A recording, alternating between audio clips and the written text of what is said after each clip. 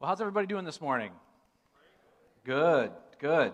Well, yeah, I was up here, when was that? This past September. Yeah, speaking at the Wild Game Dinner, and they said, hey, would you come back and share what you talked about there? And I said, are you sure? I'm going to be telling hunting and fishing stories. Is that okay on a Sunday morning? And they're like, yeah, we're in northern Michigan, and everything's good. So I work with Michigan Out of Doors Television, and who has seen that show before over the years? A few of you. Good. Well, gosh, quite a few. Kind of one of the unique things about Michigan Out of Doors Television versus other outdoor shows that you may watch on the Outdoor Channel or the Sportsman's Channel, some of those shows do 26 episodes a year. Most of them just do 13. And we do 52 with Michigan Out of Doors. So we're on the road all the time. In fact, I was just in Detroit last night talking at a Wild Game Dinner. And so we cover the state, from the west end of the UP all the way down to the Detroit River and everywhere in between. Can anybody tell me who the first host of Michigan Outdoors was? Any of the old-timers in here? Morton F., that's right. And then Jerry Geppetta, Fred Trost, Bob Garner. We're kind of the current-day version of the crew. And I've been working with Michigan Outdoors. I started in 1998. So I'm actually just finished 20 years and have a lot of fun. And so I'm going to tell you a few stories this morning. But what I kind of want to talk about today is kind of building a foundation in the outdoors. What does that kind of look like? And then building a foundation in life. And so when I started thinking about building a foundation in the outdoors, it made me start thinking about some of the very first times I went hunting and fishing.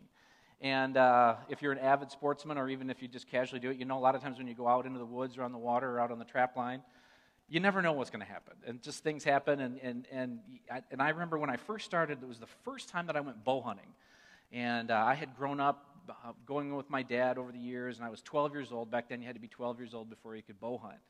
And I remember it was my first time out. It was a Friday. We have a little cabin in Sheboygan County, and there was 6 or 8 of us there at deer camp. And it was my first time out, so I was going out into the woods, and my dad was maybe a half mile away.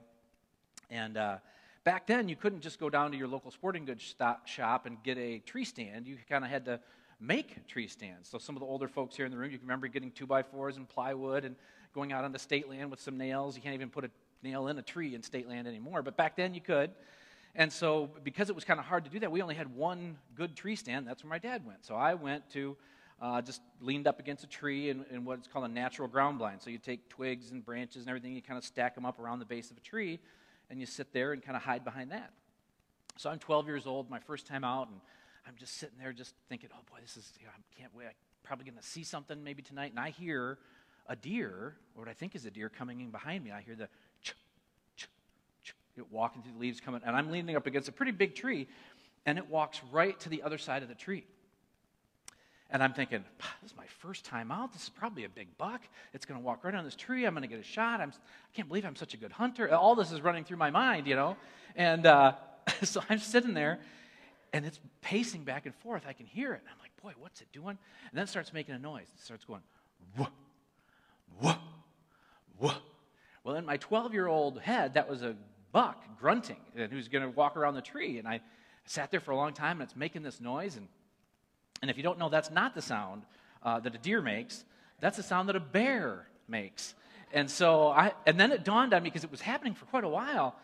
And then I remembered I was sitting in a place that we affectionately called Bear Woods. And all of a sudden, I started putting these things together in my head, and I was like, wait a minute. That's not a deer. That's a bear. And then I did what most young hunters do at that point in time. I screamed and ran away. I just threw my bow down, jumped out of there, and I took off running. And so I run to where my dad's at, and because I didn't have much of a foundation yet in the outdoors, I didn't know what I was doing. And I climb up the tree, and my dad's like, what's going on, I said, well, it was this huge bear right behind. Did you see the bear? Well, I never actually saw the bear, but I know he was right there. And so I'm sitting in his tree stand, and then it starts dawning on me that I'm going to have to go back to deer camp here later that night. And so I whispered to my dad, I'm like, hey, we don't have to tell the other guys about this, do we? And he said, well, we're not going to lie. We got to tell them what happened, He's like, but if you'd go back and get back in your spot, that'd probably go a long way with all the guys, All right, so I get down, and I make as much noise as possible trying to get back in there. But I just didn't have much of a foundation. I didn't really know what I was doing. And so now fast forward, I'm in high school, and I don't know if we have any turkey hunters here in the group, but when you're turkey hunting in the spring, you do what's called roosting turkeys. And so you would go into the woods, kind of where you think turkeys live or where you're going to be hunting them, And when they, overnight, they sleep in trees. And so when they fly up into the trees, they make a ton of noise. So roosting turkeys is when you go into the woods and listen for them to fly up so that you have a good kind of starting spot for the next day. And so I'm a high school kid. I'm on a hardwood ridge just laying there listening for turkeys, and I'm hearing squirrels and stuff all around. And beautiful spring evening, and all of a sudden this one squirrel is getting really pretty close. And I thought, I should probably move or do something. I don't want this squirrel to jump up on top of me, you know. And so I kind of get up on an elbow and turn and look like this, and about right here, staring at me in the eye, was something you really don't want to be very close to when you're in the woods. I think I heard something. A skunk. So I had a skunk about right here, and we're staring at each other. And if you're a deer hunter, there's kind of this old wives' tale, like you're not supposed to look the deer in the eye because they might see you. I'm like, does this apply to skunks? I'm not sure. And I'm like looking at them. I'm like, what do I do? And I didn't know what to do. Unfortunately, I didn't have a lot of options. I didn't do the get up and run away because that would have probably not been good. So I'm just staring at the skunk, and he kind of finally is like, well, I don't know what, he got bored or whatever. So he turns like this and starts walking down kind of along my leg. And I remember as he turned, right here is the butt of a skunk. And I'm like, oh, please don't do this.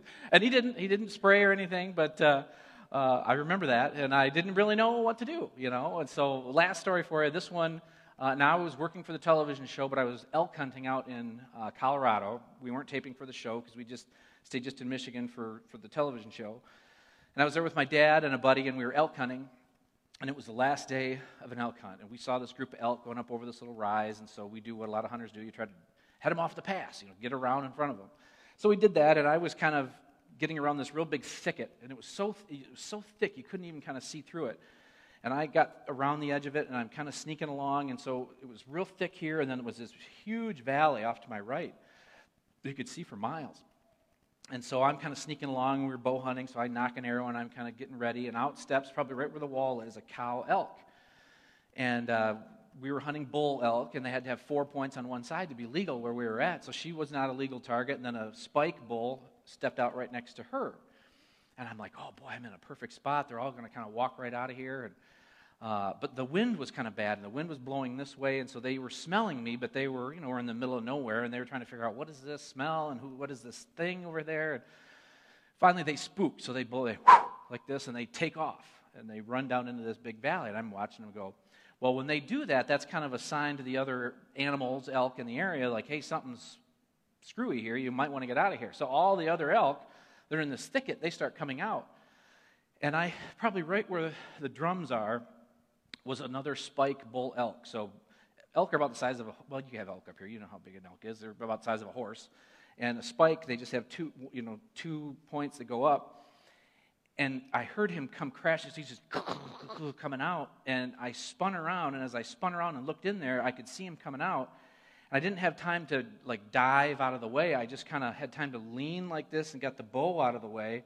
And I actually had time to think as he was coming out. I was like, he's going to come so close. He could very well rub up against me when he comes out. That's how close he was going to be. And so as I lean like this, and he's coming out, and he puts his head down at the last minute and veers to the left, which is right where I was, and I went forehead to forehead with a spiked bull elk in Colorado.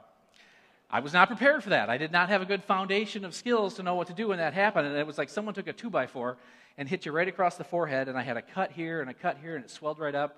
I flew through the air. My bow broke, and a buddy of mine was near where I was, so he ran down, and he's like, are you okay? And I'm feeling around. I'm like, all the adrenaline. I didn't know if I got stepped on or what. I was like, I don't know if I'm okay. And we're feeling around, and the blood kind of stopped pretty quickly. And then like most good hunting partners do, he looks at me, and he just starts laughing.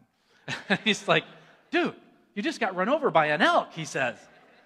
But again, I didn't have much of a foundation to know what to do with that. And but as I spent more time in the woods and probably my favorite thing to hunt and fish is upland game, so grouse and woodcock with a pointing dog, and I love to do that, and I've been doing it since I was 12, and I'm 47 now, so that's 35 years, and I've got a pretty good foundation when it comes to that kind of hunting. Pretty much whatever happens in the woods in that scenario, I've either experienced, I have a pretty good foundation. I'm kind of ready for whatever happens, and I was just thinking about the other day how many boots I have just for that kind of hunting. I've got the uninsulated Gore-Tex, the insulated Gore-Tex, the 12-inch rubber boots, the 18-inch rubber boots, the really warm stuff for when it's cold. And then just pants, I've got the lightweight pants, and I've got the waterproof chaps to go over top of those if you need that. Then the insulated, Gore-Tex stuff for later in the year, and that's just boots and pants. Like, I'm prepared, I'm ready. No matter what happens in the upland woods, I'm prepared. My question for you today to start thinking about is, how do we do that in life? How do we have a foundation that no matter what happens, we're pretty much as ready as we can be? How do we do that? How do we build a foundation like that? There's been a couple of verses that I've been thinking about a lot the last 2 or 3 years. And they're not the real touchy-feely good verses. I'm going to share some of those later. But one of the verses that keeps sticking out to me, it's in the first chapter of the book of James, and it says, "Consider it pure joy, my brothers, when you face trials of many kinds." It doesn't say if, it says when. When you face trials, when hard things happen. Kind of building on that idea of a foundation. And then in the book of John, it says, "In this world you will have troubles." Well, those are fun verses. Yeah, there you go. Okay, that's the whole talk. You can go now, leave now. Those are hard verses. Pure joy. So what does that say? It's saying that the storms of life are going to hit. You're either in a storm now, or you're going to be in one soon, or maybe you're just coming out of one. And the storms of life can take many different sizes, can't they? If you're a student that's here today, it could be a bad grade on a test. Could be getting caught in a little white lie with your parents. For some of the older folks here, maybe it's a job that you just ended and you weren't prepared for that, or it's a relationship that is really stressful, or something at work, or maybe the loss of a loved one, or whatever it might be. There's storms of life take many different sizes, small and big. And some of them you can handle on your own, and some of them will just rock your foundation and reveal what is really important to you. And so some of you know a little bit about my story. If you watch a television show on a regular basis, we mentioned this a few years ago, but I wanted to share a little bit about a storm that had hit my family recently. This happened just a few years ago. My wife is the worship leader at our church at the time, and she was getting ready to go in for a regular doctor's appointment, and she said, I just have not felt good in like a month. I got this kind of low-grade pain in my abdomen, and I'm like, well, yeah, you should talk to the doctor about it. So she did. She kind of shared that, but at that point, it's like, well, it's not that big of a deal. So the doctor said, well, let's, cut out gluten for 2 or 3 weeks. So we did that. That didn't help. Let's cut out dairy for a few weeks. So that didn't do anything. And now we're a month and a half sort of into it now, and the pain's getting kind of worse. She's even starting to lose a little bit of weight, and we're like starting to get a little scared, and we're not sure what's going on. And things kind of fast-forwarded a little bit. One morning she woke up and she was jaundiced, real yellow. So we're like, oh, gee, what's going on? So we get her in real quick, and they get some scans done. And for whatever reason, her liver had been kind of pinched off and wasn't working correctly. So they had to go in and put a stent in to open up her liver, and we're still trying to figure out what's going on. And they take a bunch of samples as they were in there. And this doctor kind of said it flippantly at one point during that process. He said, boy, this looks like cancer, but we're not finding any. And I remember that was the first time somebody used the C word, cancer, and so we were scared. We weren't sure what was going on. Still weren't getting any answers, so we opted to do a kind of an exploratory surgery to kind of see what was going on and get a bunch of samples from different parts of her abdomen. And it's supposed to be orthoscopic and be in and out in a day, but they had to open her up, and she's in there for about 2 to 3 weeks. And that was right at the end of 2015. And got a bunch of samples, and they sent them all to U of M Hospital. And at that point, we knew this was pretty serious, but we didn't really know yet. We didn't have our actual diagnosis. And so I remember it would have been December 28th, 2015, right at the end of the year there. We were driving down to Ann Arbor to the U of M hospital to get our official diagnosis. So we met with a specialist. We're just in this little room. It was my wife and I and a friend that we brought just to kind of have another set of ears to hear what was going on. And he kind of walked us through this diagnosis, and he comes down to, he said, well, you have inoperable pancreatic cancer. And I didn't really know much about cancer at the time. I learned a lot. But I did know that you didn't want pancreatic cancer. That I knew. And that diagnosis of inoperable pancreatic cancer will rock your foundation. So my question for you today to kind of think about is, what is your foundation in life? What's the most important thing to you? Is it your spouse, your kids, your family, your church family, your reputation, your job, maybe that number on your 401k or in your checkbook? What's the most important thing to you? And all those things, I think we would all agree, are foundational things. Those are all good, important things in our life, but all of them have one thing in common. They can be taken away like that. They can all change in a heartbeat. But there's one foundational thing that won't change. There's one thing that can get you through any storm, and that's the person of Jesus Christ. It really is. A relationship with God through the person of Jesus is a foundation that can hold through the toughest storms. So our storm continued on. We started our journey with cancer, and we were getting, again, my wife was the worship leader at our church, and so she was getting chemo every other week and still was able to lead worship, and so we were kind of all in this thing together, and we went on for maybe several months as we kind of figured out normal life with cancer, and I remember just sitting there so many times just crying out to God and being like, God, where are you? Where are you? Are you going to show up or not? Are you going to show up? And there was a verse that meant so much to me at that time. It's Philippians 4:13. Maybe some of you may know that. I can do all things through Christ who gives me strength. And I can't even tell you how many times I had to say that verse over and over and over in my head. I can do all things through Christ who gives me strength. Some of you have fought cancer, or you're fighting it now, and you've been in this situation, but when you are sitting next, whether you're in a hospital bed or in your home or wherever it is, when you're sitting next to the person that you love, and they are in excruciating pain, or they're getting sick over and over and over and over again, and there is not a thing you can do.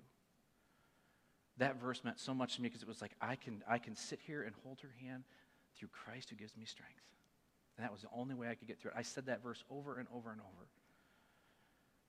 I can do all things through Christ who gives me strength. But then as you're battling cancer, real life goes on, doesn't it? And so you kind of look for some moments of laughter or something kind of fun and silly or whatever. And I remember, at that point in our journey with cancer and being married for 20 years like we were, I had done dishes before in my life. I really had. But I'd never done all the dishes, all the time. And I remember one day just scrubbing a dish and putting it in the thing, and I was like, oh, this is the last thing I want to be doing. And all of a sudden that verse popped in my mind, I can do all things through Christ. I can do the dishes through Christ who gives me strength. And that it was like, well, yeah, this applies to everyday life too, And again, with laundry, I had done laundry before in my life, but I'd never done all the laundry. And so I can do laundry through Christ who gives me strength. And so you had like these dark, hard moments where that verse was coming into play, and then these more lighthearted ones.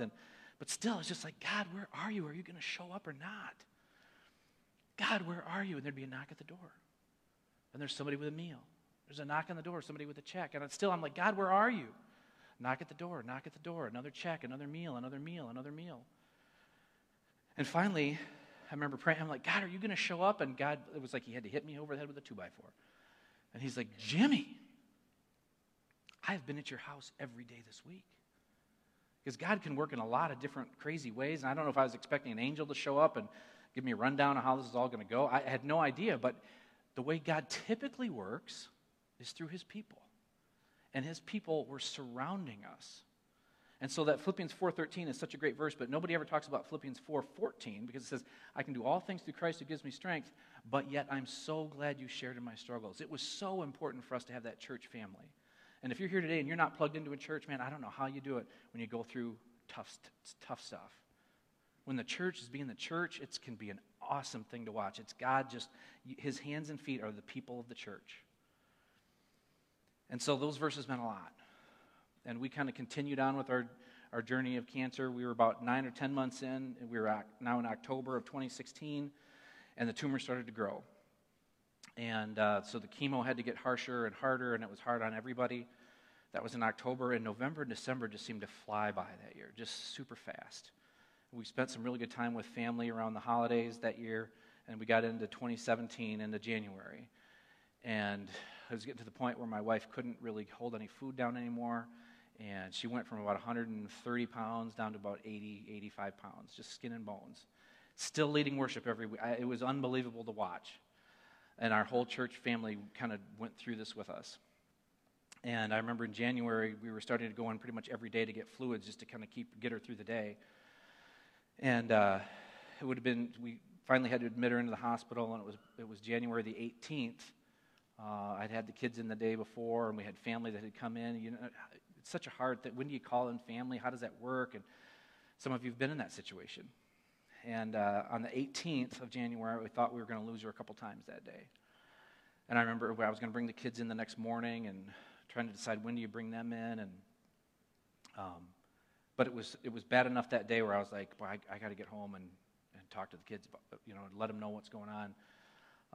Because I didn't know I figured we had days, maybe a week or two left, and begin, but we didn't lose hope, and that was really important in that whole process. So I remember sitting down with the kids, and I said, God can do anything, and he could turn this around at any point. But it looks like Mom is going to lose her battle with cancer. It looks like that's going to win. And I said, I think we've got a few days left. And I tell you what, that conversation will rock your foundation, sharing that with your kids. What's your foundation today? And I remember we cried and we hugged each other, and I put them to bed, and I think I went to bed around midnight that night. My brother-in-law and sister-in-law were there with my wife in the hospital. I got a call at a little after 1 in the morning on January the 19th. And they said, Jimmy, you got to come right now. It's happening right now. And that is a phone call that none of us ever want to get. And so I'm scrambling around, and I grab my phone, I try to get some clothes on, and I'm out the door, and I'm driving. The hospital's about 20 minutes away.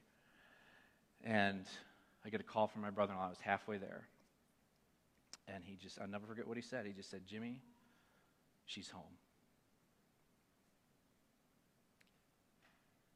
That will rock your foundation. But when Jesus is your foundation, he can get you through some of the hardest storms of life.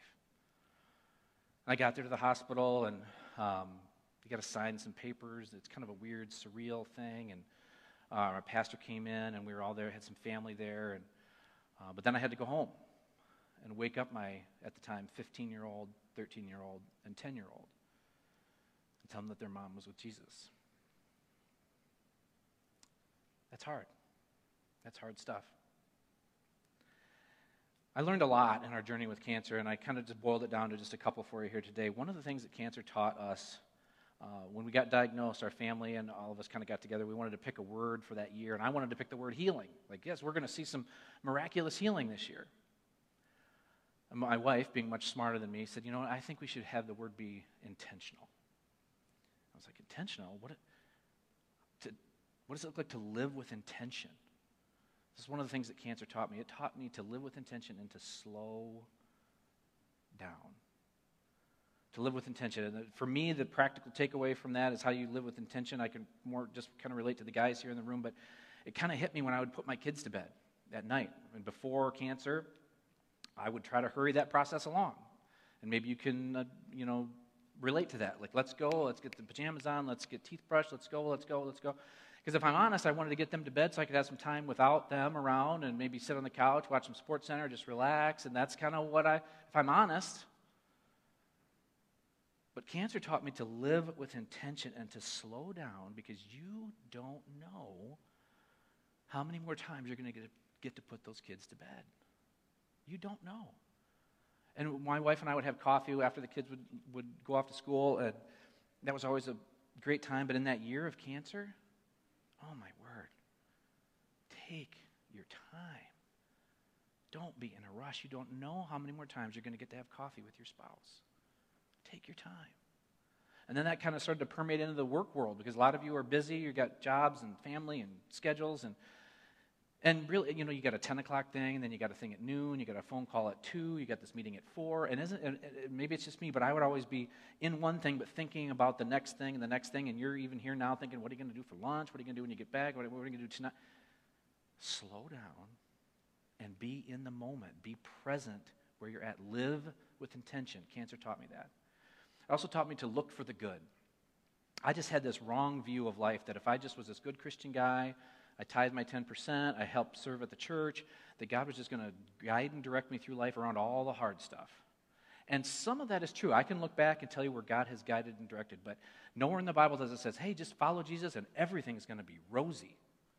It doesn't say that. We talked about those verses. There's going to be some stuff. But I had this view that he was just going to kind of guide me, and then maybe a few bad things would happen. But cancer taught me that to flip that perspective. You see, we live in a broken, fallen, sinful world. This is not how God designed it to be. But sin came in and broke it. We live in a world where a 42-year-old mom worship leader can get cancer and die. But God allows so many good things to come into your life, and I just took them for granted, and I'm sure you do too. I mean, you got up this morning. That's a good thing. But how many of us are like, thank you, Jesus, I got up today? Maybe some of you were. Your family, a good thing. Wherever you're going to go out to lunch this afternoon, that's a good thing. Those are gifts from God, but we just take them for granted. But cancer taught me to look for the good. Look for the good. And there's a verse in Philippians that says, don't be anxious about anything, but in everything, through prayer and petition, with thanksgiving, present your requests to God, and the peace of God, which transcends understanding, will guard your heart and your mind in Christ Jesus. What does that mean? It means if you want to have a peace that makes no sense, and all of us want to have that, I think, pray about everything, but be thankful. And when you start every day to say, look at all the good things in your life, it's hard to not be thankful, even when you're in the midst of terrible situations. When we put our kids to bed during that year of cancer, we kind of changed our, what was your best part today, to where did you see God's goodness today? Because we had to really look for it sometimes. But when you look, you can find it. So live with intention, look for the good. Last thing that cancer taught me was to praise God no matter what. And there's a story in the Old Testament, some of you may know it. These guys with crazy names, Shadrach, Meshach, and Abednego, they get thrown into the fiery furnace. And right before they get thrown in, they say this to the king. They said, you know what? Our God can save us. Our God will save us.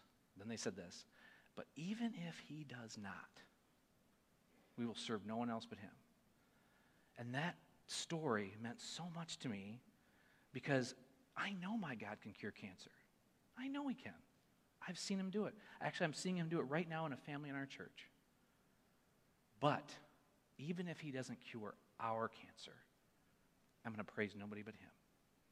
And when you go through the storms of life and you praise and worship God through that, he will meet you in an unbelievable way.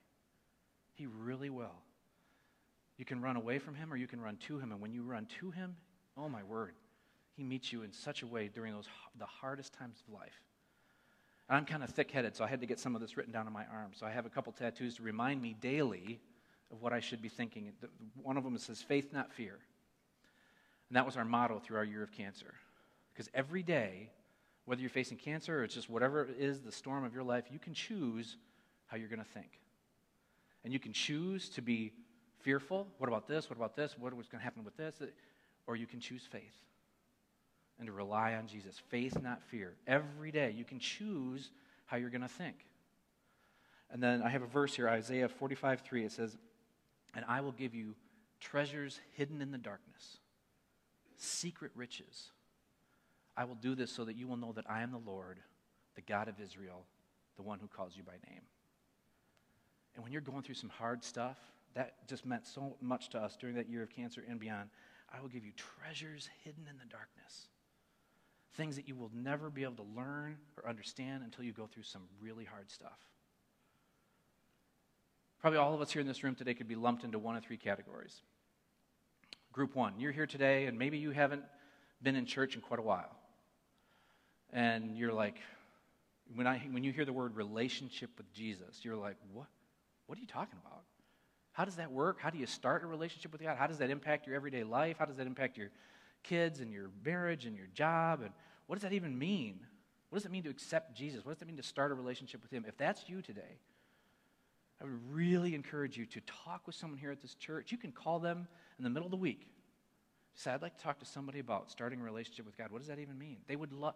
This church exists so that you can be drawn into a closer relationship with Jesus Christ. And if you're wondering how do you start that, talk with maybe somebody that brought you here, or if they don't feel comfortable, they can point you to somebody here at the church that would love to talk to you about how to start a relationship with Jesus. Because if Jesus is who he says he is, there's nothing more important in life than what you're going to do with who he says he is. And what are you going to do with the claims that he says? That's group one. Group two, you're here today and you kind of do the church thing, but it's just kind of one of the things in your life. And that was me for a long time. Church, God, religion, all that kind of stuff is just one of the many things in your life. And you just kind of checked went on Sunday, and I threw $10 in the plate, I'm good. And maybe, when you were at camp, when you were a kid, maybe you accepted Jesus, or it's just kind of one of the things in your life, but it's really not the thing. It's just a thing. And if that's you today, that was me, and I'm telling you what, you are missing out. You are missing out on so many unbelievable things that God wants to do to you and through you and for you. You are missing out. My challenge to you is to make that relationship with God not just something that's one of the many things in your life, but make it the thing. The thing. Group 3, you're here today and you've got the biggest responsibility of all. You're the committed believer that's here today. And you could get up on stage and you could talk about what God has done in your life. You could get up here and talk about how He's guided and directed you and some of the storms of life that He's helped you through. Here's your challenge. You have people in your life, maybe even sitting in the pew with you right now, that are in group 1 and that are in group 2. And what are you doing? What are you doing to walk those people into a deeper relationship with Jesus? What I think is so cool about this faith journey thing that we're all kind of on, whether you haven't set foot in a church in 15 years or you've been a pastor for 30 years, God wants to be a bigger part of your life. He wants more and more of you. And the more you'll give Him, if you'll let Him be the thing in your life, you can get to the spot where no matter the storm, your foundation will hold when you go through. Let me pray for us. Jesus, I just want to thank you for a chance to be in your house today. Lord, I thank you for this church and the people that are here. Lord, I just pray that as we go from this place, that we would reflect you well. Lord, I pray for each person here and all the different storms that are here. In a crowd this size, there's some people going through some really hard stuff. Lord, I just pray that they would seek you, that they would let you be the foundation in their life. Lord, that you would walk them through the different hard things that they're going through. Pray for this church body that they would come around each other and surround each other and be the hands and feet of Jesus. Lord, we just thank you for loving us and for taking hard stuff. Even the picture of Jesus on the cross. I mean, what a terrible, hard thing. But you use this terrible thing for such good works. You can do unbelievable things through hard stuff. So, Lord, we thank you for loving us. We thank you for walking with us through some really hard stuff. Lord, as we go from this place, let us be your hands and feet. Jesus, we love you. Amen.